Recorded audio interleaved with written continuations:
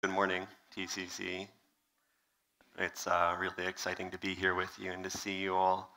We're going to be in the book of Romans, chapter 3. If you got a Bible, go ahead and open to that or scroll to it. And if you don't, I don't know if there are Bibles available right now or not. Anyways, Romans chapter 3, verses 10 through 20 today. This passage actually starts in the middle of the sentence, so I'm going to borrow from last week's chapter, or verse 9. And go 9 through 20 to start ourselves off. But Romans chapter 3, verses 10 through 20 is where we're going to be this morning. So I'm going to start in verse 9 because grammar.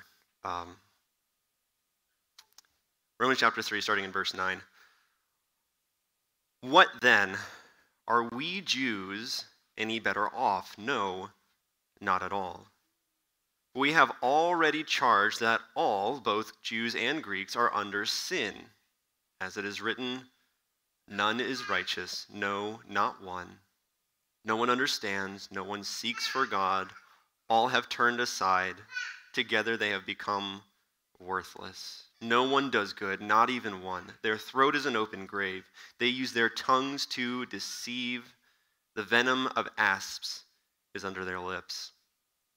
The mouth is full of curses and bitterness. Their feet are swift to shed blood, and in their paths are ruin and misery, and the way of peace they have not known. There is no fear of God before their eyes.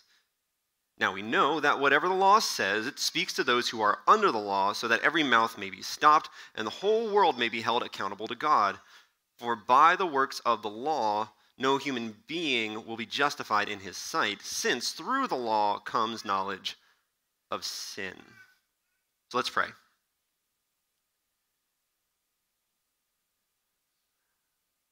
Lord, in this moment, I do feel very inadequate to preach your word.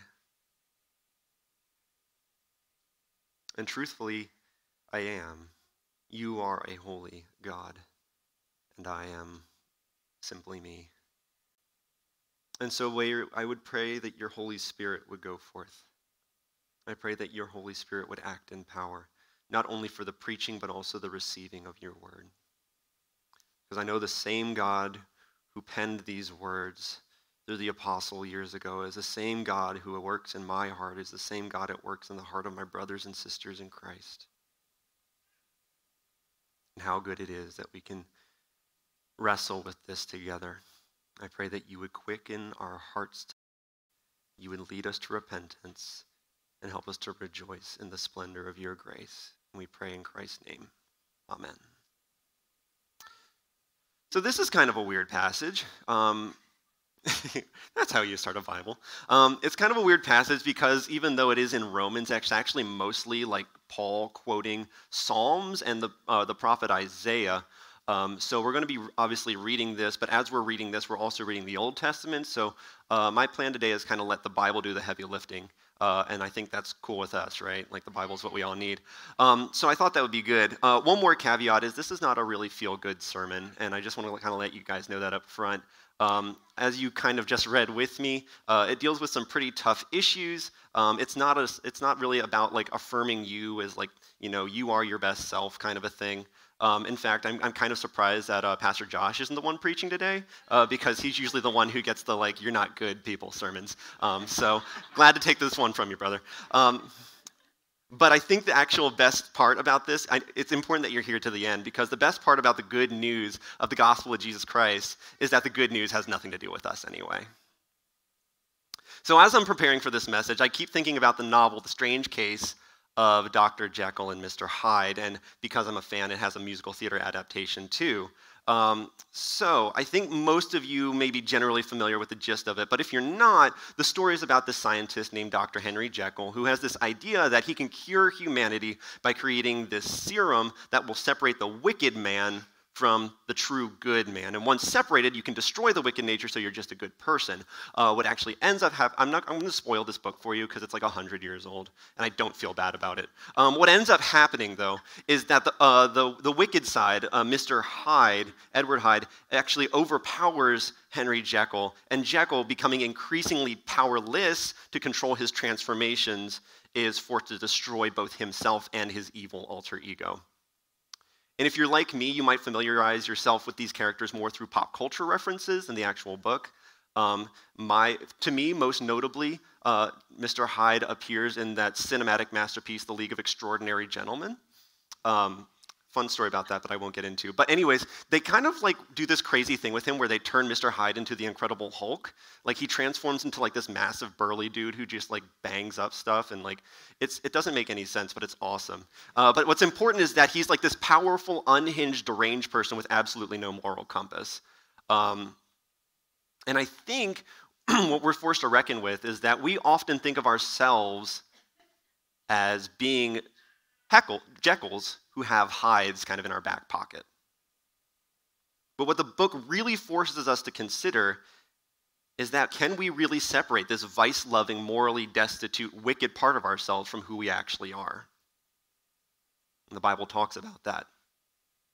The Bible does not say that we're good people who sometimes do bad things. The Bible does not say that we're two people in one body constantly struggling of good versus evil within us.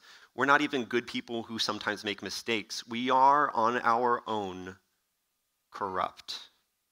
We follow our base passions and we look out primarily for ourselves. The heart is deceitful above all things, says Jeremiah 17:9. The heart meaning the essence of who we are. Each and every one of us is actually Edward Hyde. We are, in summary, broken down, corrupt sinners. When we read about our own sinfulness and the sinfulness of those around us, both in our Bible and even in the daily news, we shouldn't be surprised. Without supernatural help, our situation is helpless, hopeless, and altogether pitiful. And so the text that we're going to look at is going to offer several descriptors of how we as people are to be described. And these descriptors describe you, they describe me in our natural, unfiltered state, apart from our time, culture, and any other influence. And it's not pretty.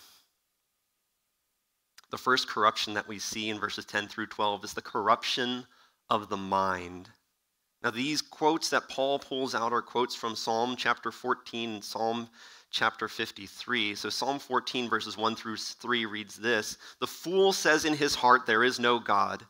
They are corrupt, they do abominable deeds. There is not one who does good.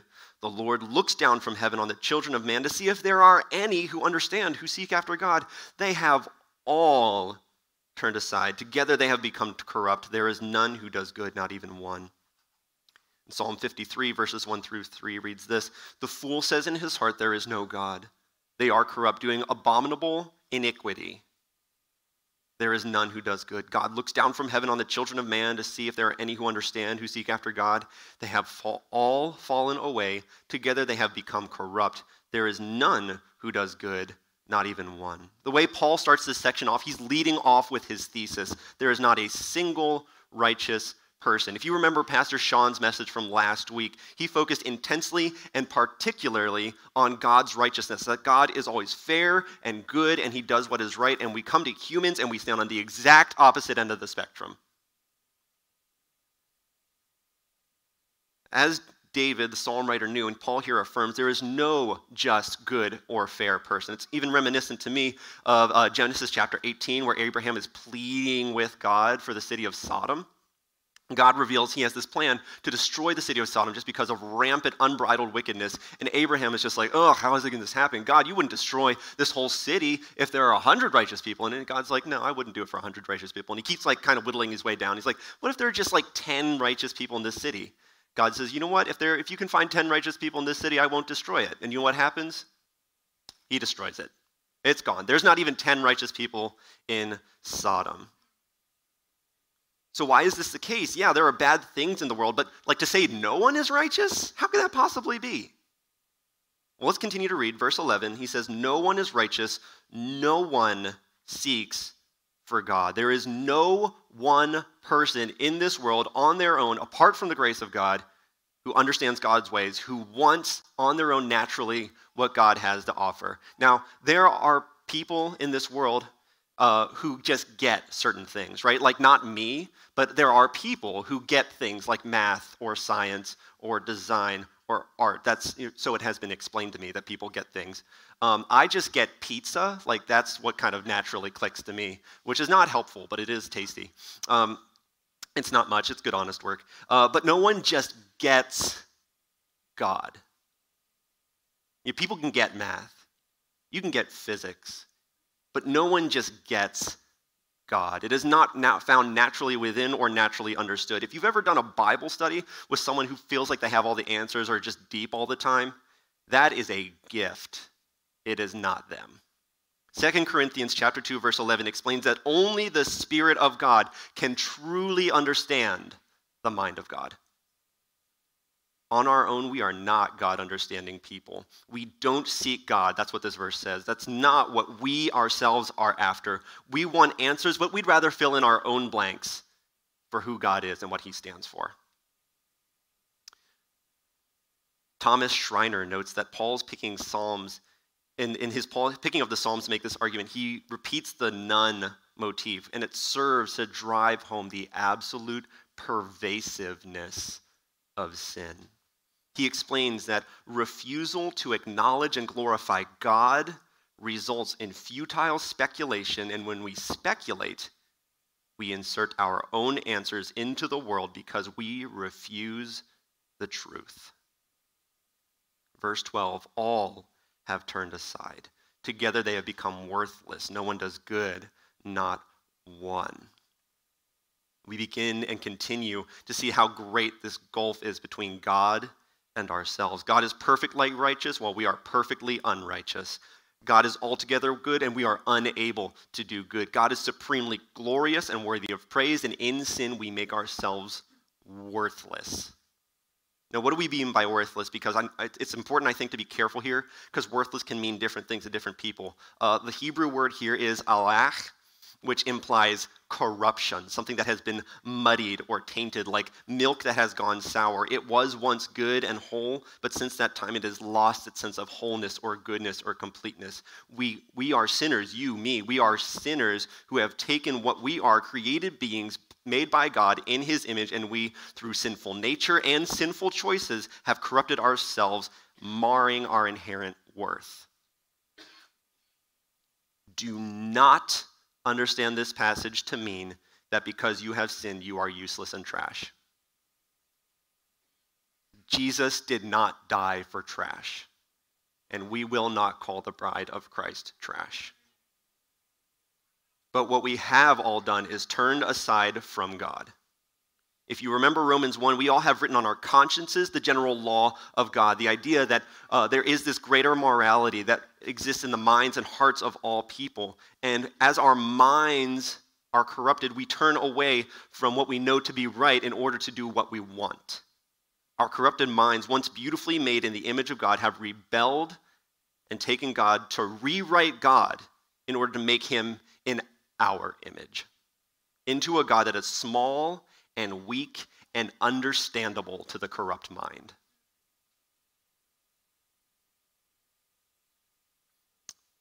As I said at the outset, there is bad news and there is good news. The bad news is that on your own, you have no chance to know God. You are a sinner, you are corrupt, you have earned nothing more than judgment, and you are futile in your thinking, says Ephesians chapter 4, verse 17. But the good news is that the work of God is not dependent on you being good enough, because while we were still sinners, Christ died for us, Romans 5:9. Or said differently, while we were powerless, Christ died for the ungodly, Romans 5:6. See, your mind, no matter how smart you are, how clever you are, how wise you are, you will never be able to save yourself from an eternal hell. Your mind betrays you because it is corrupt. But God sees that brokenness and says, I want it. And he calls you to himself anyway. The second corruption that we see in this passage is the corruption of speech. In the book of James, we're told that the tongue wields incredible power to build up and destroy and everything in between. And it is such a small part of our bodies, and yet it's the one that we struggle the most to control.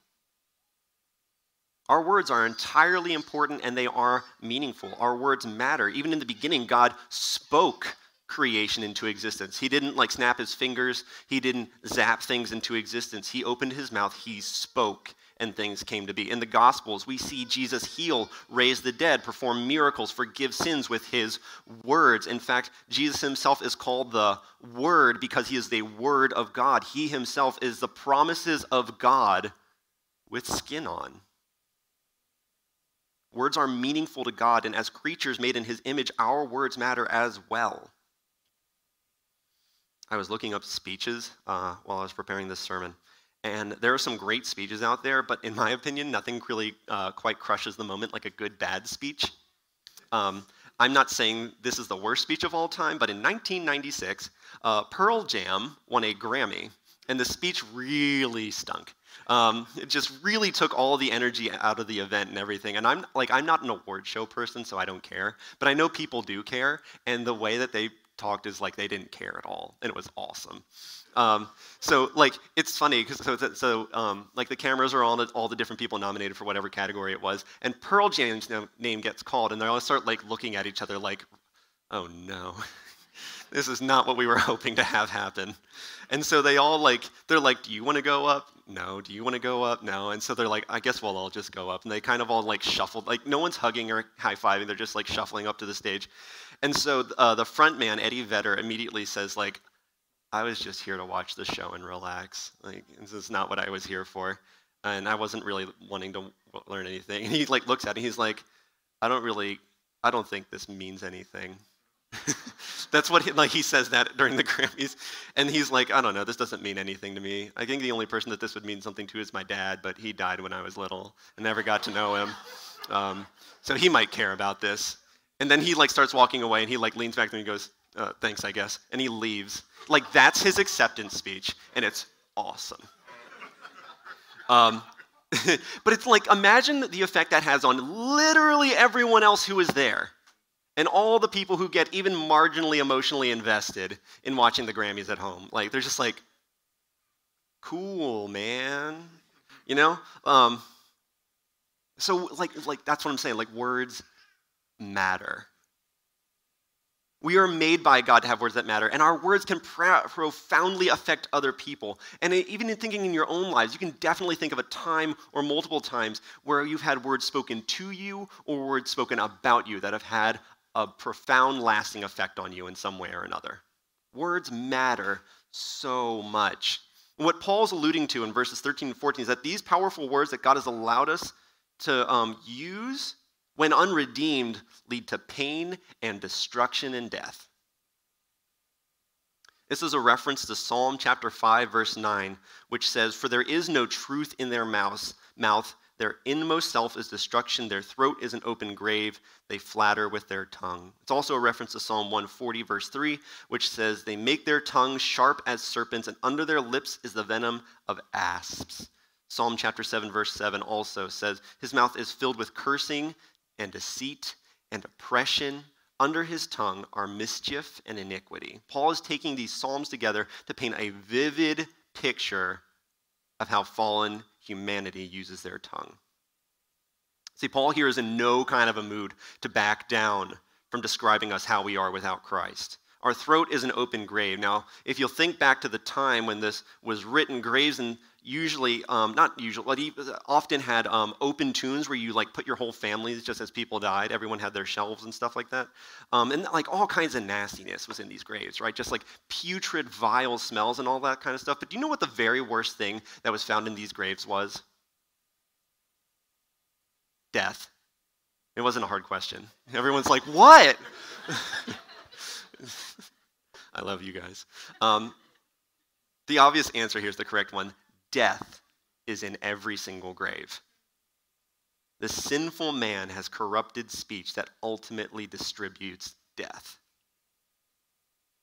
He also says their tongues are used to deceive. When we mentioned James earlier, but looking specifically at James chapter 3, we read about this tongue, and even the tongue of the believer, starting in the middle of verse 5, it says this: the tongue is a small member, yet it boasts of great things. How great a forest is set ablaze by such a small fire. And the tongue is a fire, a world of unrighteousness. The tongue is set among our members, staining the whole body, setting on fire the entire course of life, and set on fire by hell. For every kind of beast and bird, of reptile and sea creature can be tamed, and has been tamed by mankind, but no human being can tame the tongue. It is a restless evil, full of deadly poison. With it we bless our Lord and Father, and with it we curse people who are made in the likeness of God.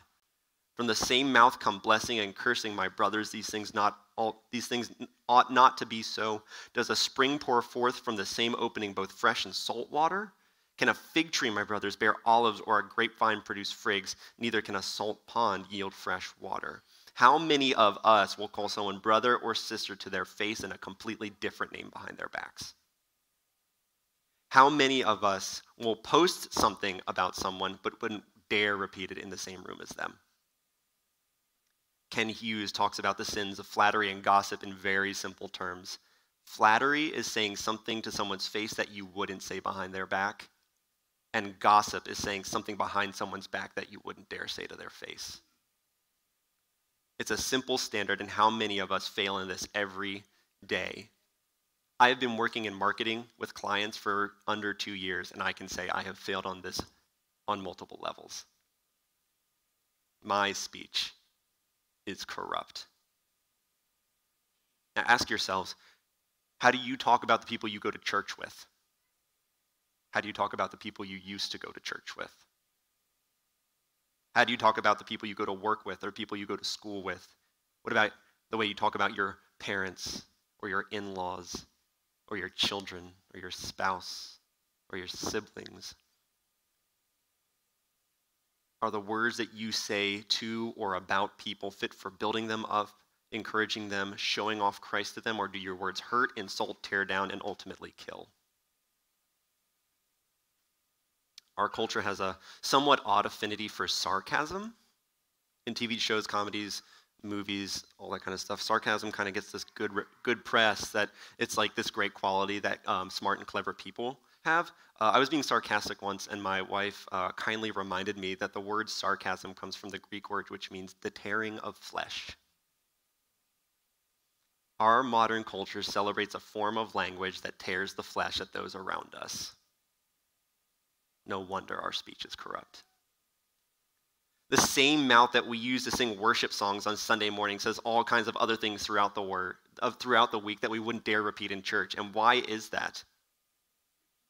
Paul goes on in verse 13 to say the venom of asps is under their lips. Asps is what we know today as the Egyptian cobra, which is different from the Raleigh spitting zebra cobra, but ultimately you can use either one based on context. But this simply reminds us that our mouths are weapons. Psalm 140, where Paul is quoting from, King David uses this as a cry to God for help. He is saying, I'm perfectly outmatched. This man who is after God's own heart, who is just this guy that God has chosen specifically to be the king of Israel, says, I've got no chance against people with corrupt speech. None at all. That's the world we live in today. If you spent more than like 30 minutes on Twitter, you know exactly what I'm talking about. This is a corrupt world filled with people with corrupt speech, and it is pretty reasonable to assume that Paul is stitching this argument together because he has in mind the teaching of Jesus in Matthew chapter 12, verse 34, which says, out of abundance of the heart, the mouth speaks. So when we really insult others, when we gossip or slander or mock or tear the flesh of those around us, it says far, far more about us than it says about them.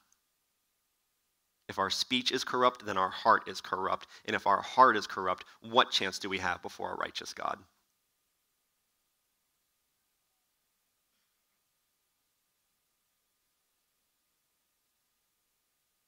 Isaiah was a prophet in the Old Testament who became keenly aware of this when he was given a vision and he encounters God in Isaiah chapter 6. He sees God in heaven. He sees the angels around him. In Isaiah chapter 6, verse 5, he says, "Woe is me, for I am lost. I am a man of unclean lips, and I dwell in the midst of a people of unclean lips, for my eyes have seen the King, the Lord of hosts." In this presence of holiness and purity and goodness, Isaiah is undone by his own corrupt speech. And Isaiah is a chosen prophet. He's a man that God is using to share his message with the whole people of Israel. And if that's how Isaiah feels, what are we going to do? Fortunately, Isaiah gives his solution. An angel touches his mouth, and the guilt is taken away. It says his sins are atoned for. Now, none of us are likely to have a vision kind of like that, but that is indicative of what we do need. We need our sins atoned for. There is no good deed you can do, no box you can check, no prayer you can pray, no nothing you can ever think of that can take your own sins away. You have been corrupted, and you cannot make yourself clean. But Jesus Christ died for your sins in accordance with the Scriptures, was buried, and on the third day rose in accordance with the Scriptures in order that he may bring all of us to glory and forgive our sins. Trusting in the work of Jesus frees us from the condemnation of our corrupted sins and natures and no longer makes us enemies of God under his wrath, but friends. The third corruption we see is the corruption of our deeds. Back in Romans chapter 3, verses 15 and 16, it says, "Their feet are swift to shed blood, and their paths are ruin and misery." So to this point, the sin has gone from the mind to the heart and out through the mouth, and it's manifesting itself in our deeds, right? So it's not looking great. So now, at this point, I think we as Westerners might kind of pull the reins a little bit and say, whoa, whoa, whoa. This is kind of going a little far. Yeah, I've messed up. I've had some pretty bad thoughts. I've definitely said some things I regret and wish I had not said, but I haven't murdered anyone. I haven't shed blood. I haven't even been quick to shed blood. I've been actually very slow to shed blood. I've never done anything like that. So let's take a moment again, consider the context that this Bible was written in. And this is more of a cultural perspective and a societal perspective than that of the individual. Do we not continue to see a rise in hate crimes and unjust attacks on minorities in our culture? Do we not continue to see what organizations like Planned Parenthood does to the lives of innocent children? Do we not see violent language used by thousands of people on social media when they disagree with a public stance someone takes for any range of issues? I don't mean to say this specifically on July 4th, but we American Christians live in this culture of corrupted speech and corrupted actions and death. Paul's quoting from Proverbs chapter 1, verse 16. The preacher is describing sinners as people waiting to snare people and shed their blood. And we see bloodshed all around us every day. Here's the thing. Whoever is in your mind as the worst bloodshedders in our culture, you are every bit as wicked and condemned as they are apart from the grace and mercy of God in Jesus Christ. Moving forward in verse 16, it says, "Their paths are ruin and misery." And again, we're talking about a societal perspective, so it's helpful to recognize that these paths that it describes are paths behind us, not paths before us. Rarely do people choose paths where they can be like, I'm going to go on the destruction path, whoop-de-doo-de-doo. But when we adopt for ourselves a do what you gotta do attitude, or do what's best for you, an attitude that's at its core considers ourself above all others, it ultimately will not care what we do or say to anyone else but ourselves. Thomas Schreiner, again, here in verses 15 through 17, says that these have nothing to do with our own internal feelings or self-determinism, and it's far more about how people ultimately sabotage relationships, and as society, we are unable to create peace and joy. We constantly are trying to infuse our lives and our world with some kind of meaning and purpose, and through our own hands, we're trying to create something that is ultimately bound to fail because our deeds are corrupt. I have this bad habit of saying it's probably fine when it comes to just about anything my wife and I do together. I think it's kind of this weird intersection of lazy and not wanting to spend money, which is a whole other sermon, but feel free to rebuke me later in the lobby. Examples. Sometimes I sniff the milk that expired yesterday, or find a piece of wood in the shed that's been there for 3 years, or it's a medical issue and I gloss over it with a good old-fashioned, sure, it's fine. And to my credit, sometimes it's fine. And that's probably why I keep doing it. But to Sarah's credit, many, many more times, it's not fine.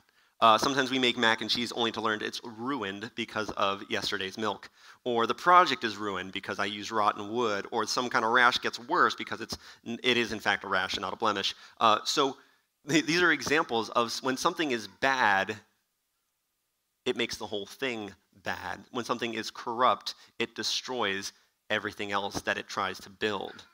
We shouldn't be surprised at the worsening effects of each of those, because sour milk is always going to make nasty mac and cheese.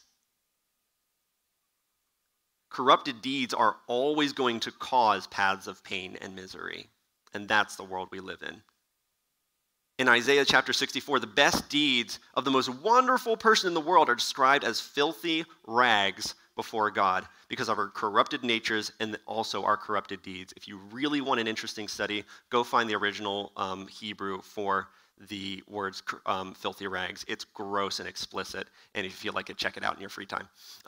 But the imagery is clear. You are standing before God. He says, why should I let you into my kingdom? And your response is to say, I'll give you this. And you pick out like this nasty, vile rag that's like kind of crusty and oozing and like all covered in all kinds of filth and stuff. Be like, I'll give you this if you let me into heaven. That's what the imagery is here, is that our deeds are corrupt. It's not that our deeds can't get us into heaven. It's that our deeds wouldn't even get us close even if they could. Our deeds could never justify us. In fact, our deeds can only really condemn us. Even truly religious, zealous deeds like casting out demons in the name of Christ is met with condemnation when Jesus says in Matthew 7:21-23, I never knew you. These deeds, works in the name of Jesus, are corrupt because of unredeemed flesh, unbelieving people. Our flesh, our deeds are corrupt. Corrupt deeds can never build up, and in the long term will only destroy. Our fourth and final corruption is the corruption of faith. The very first people, Adam and Eve, for a time, enjoyed an uncorrupt faith. A faith where they would gladly spend time with God in his presence without any shame, sadness, pain, hurt, or fear. Their lives were a constant yes to God, and God was a constant yes to them. And one day they chose no.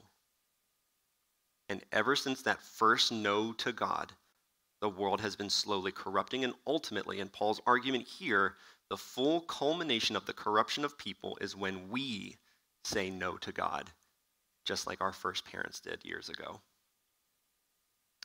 Verse 18 reads, there is no fear of God before their eyes. So this is a quote from Psalm 36, chapter 1, which says, transgression speaks to the wicked deep in his heart. There is no fear of God before his eyes. You get a sense of the pride that's building up in the heart here? Sin speaks to our unredeemed hearts. It is enticing. It sounds really good, pleasurable, fulfilling. Corrupt faith says, I trust in me. I know what's best for me. I know what I need. God's word is just outdated, old ideas, and I know what's best. A corrupt faith puts itself in the place of our lives that ought to be specifically reserved for God. He is the creator, the maker, the master. He is supreme authority over us and all creation. We have no right to self-determinism because whatever God says is truth, it is so supremely true that whatever we bring near to that melts like wax before the sun. We have in our natural, normal state a corrupt mind, which begets a corrupt heart, which begets corrupt speech, which begets corrupt deeds, which result in a corrupted faith that cannot adequately trust or know God. John Calvin puts it like this. He says, all wickedness flows from a disregard of God. Since the fear of God is the bridle by which our wickedness is held in check, its removal frees us up to indulge in every kind of licentious conduct. If we are indeed corrupt from top to bottom, there is no real reason to restrain our sin. There are systems in place, governments, cultures, personal philosophies, other religions that don't acknowledge Jesus as Lord, whereby some of these corruptions are held in check, but ultimately, wickedness flows from not knowing God, and as we do not know God in our sinful, corrupt, natural states, we are ultimately destined toward wickedness, furthering the great chasm between ourselves and the Lord. We keep reading in verses 19 and 20. It says, "Now we know that whatever the law says, it speaks to those who are under the law, so that every mouth may be stopped, and the whole world may be held accountable to God. For by the works of the law, no human being will be justified in his sight, since through the law comes knowledge of sin." We're going to summarize these last two verses succinctly with the help of Warren Wiersbe. Those who know God's law are unable to keep it perfectly, which is equivalent to failing in every single part of the law, according to James chapter 2, verse 10. And those who don't know God's law freely violate what can be known about God's law, as well as their own God-given consciences, living hypocritically and breaking whatever law they have made unto themselves, according to Romans chapter 2, verse 14. So where does that put us? Whether you know God's law or you don't know God's law, you are corrupt and you cannot earn God's salvation. Sin is too deep, it is too pervasive, and you are too corrupt for you to be any kind of good enough or to save yourselves. Paul David Tripp puts it like this. He says, "Our big problem in life is not familial or historical or societal or political or relational or ecclesiastical or financial. The biggest, darkest thing that all of us have to face is that somehow, some way influences everything we think, say, and do isn't outside of us, it's inside. If you had none of the above problems in your life, you would still be in grave danger because of the danger you are to yourself.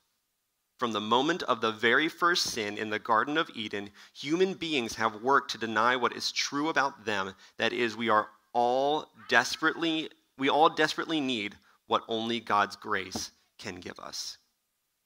Our corrupt faith trusts in ourselves that we are righteous. Jesus speaks of this in Luke chapter 18 with the parable of the Pharisee and the tax collector. The religious leader, the Pharisee, he says how grateful he is to be different, called apart, set apart, unique. And this public servant who is hated just weeps and repents. Corrupt faith will have us pray like the Pharisee, rejoicing that we are unique, special, and different. Our corrupt faith will ultimately damn us, as it puts our trust in ourselves and not in Christ. One commentary points out the language that Paul uses here in verses 19 and 20 implies a trial with no possibility of acquittal. So let me be as clear as I can if I haven't been already. The way we naturally are as humans, all people on our own, we are condemned. We are hell-bound. And it's not even close. We are creatures of corrupt minds, corrupt hearts, and speech, corrupt deeds, and ultimately a corrupt faith. So we're at the end of the passage. Is everyone sufficiently bummed out now? So this is the best part and my favorite part of it. I'm going to steal a little bit from whoever's preaching next week because I love you guys and didn't want you guys to feel sad all week. Here's the deal. Every single thing that we just talked about, what we just read, it's all true. You can hate it. You can be angry at me. But ultimately, I'm just telling you what God's word says. So if you have a problem, it's not with me. It is with God. And you do have a problem with God. And the problem is you. But God has a solution. God sent Jesus. Jesus came to this earth, fully God and fully man. He was free from all of this sin and corruption, according to Hebrews 4:15. He lived a perfect life, John 1 John 3:5, free from any of the corruption and sin we have discussed. This sinless, spotless, perfect man was condemned to die on the cross. And when he was put on that cross, all the sins and corruption of everyone who has ever lived, is living, and ever will live were placed on him. And according to the prophet, it pleased the Lord to see Jesus bear these sins and to crush him. Why? To bring each and every one of us to glory. Hebrews 2:10. God shows his love for you through what he did in Christ. 2 Corinthians 5:21 says, for our sake he made him to be sin who knew no sin, so that we might become the righteousness of God. 1 John 1:9, and it says, if we confess our sins, he is faithful and just to forgive us our sins and to cleanse us from all corruption and unrighteousness. And it is that simple. Do you acknowledge your sins? Confess them, believe, and recognize when what Jesus has done for you. He not only takes away your sin problem, but he cleanses you from corruption and gives you the righteousness of God. By believing, you are brought from condemnation and the object of God's wrath into God's love and the delight of God. Most freeingly, it again has nothing to do with you. Place your faith in Jesus and you are who God wants you to be. God will create in you a renewed mind, a renewed heart. He will quiet your mouth by his love. He will bless the works of your hands and feet, and he will justify your faith apart from works of the law. This is the good news of Jesus Christ, and this is a wonderful idea by Tim Keller, who says that you are more wicked than you ever dared believe.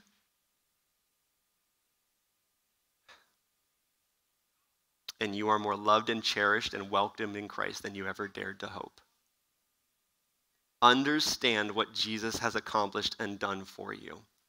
Give to God your corrupted self. Realize that God will work in you and make all things new. And for those who are in Christ Jesus, there is an incredible love and kindness of God in Christ and the wonderful things he has in store for us who believe in Jesus for the forgiveness of sins. So I'm going to ask you for this last part. I'll ask that we stand together. We're going to read Revelation chapter 1, verses 1 through 6. And if you cry, it's okay. I cried while typing it out. We're going to read this and rejoice in what God does for corrupt people. So Revelation chapter 21, verses 1 through 5. Then I saw a new heaven and a new earth, for the first heaven and the first earth had passed away, and the sea was no more. And I saw the holy city, New Jerusalem, coming down out of heaven from God, prepared as a bride adorned for her husband. And I heard a loud voice from the throne saying, behold, the dwelling place of God is with man. He will dwell with them, and they will be his people, and God himself will be with them as their God. He will wipe away every tear from their eyes, and death shall be no more. Neither shall there be mourning, nor crying, nor pain any more, for the former things have passed away. And he who was seated on the throne said, behold, I am making all things new. Also, he said, write this down, for these words are trustworthy and true. And he said to me, it is done. I am the Alpha and the Omega, the beginning and the end. To the thirsty, I will give from the spring of the water of life without payment. Let me pray. Lord Jesus, how good it is to be loved by a perfect God who saved us. We, on our own, were corrupt. We were sinful. We were choosing anything and everything we could apart from you, and yet you made us your own, the work of your Son, Jesus Christ. Thank you that you died for us. You took our sins on yourself on the cross. You crushed your Son to bring many sons to glory. Yes. And now we call you friend, we call you Lord, and we follow you. Thank you for how you love us. And we love you too, God. We thank you and we pray this in Jesus' name. Amen.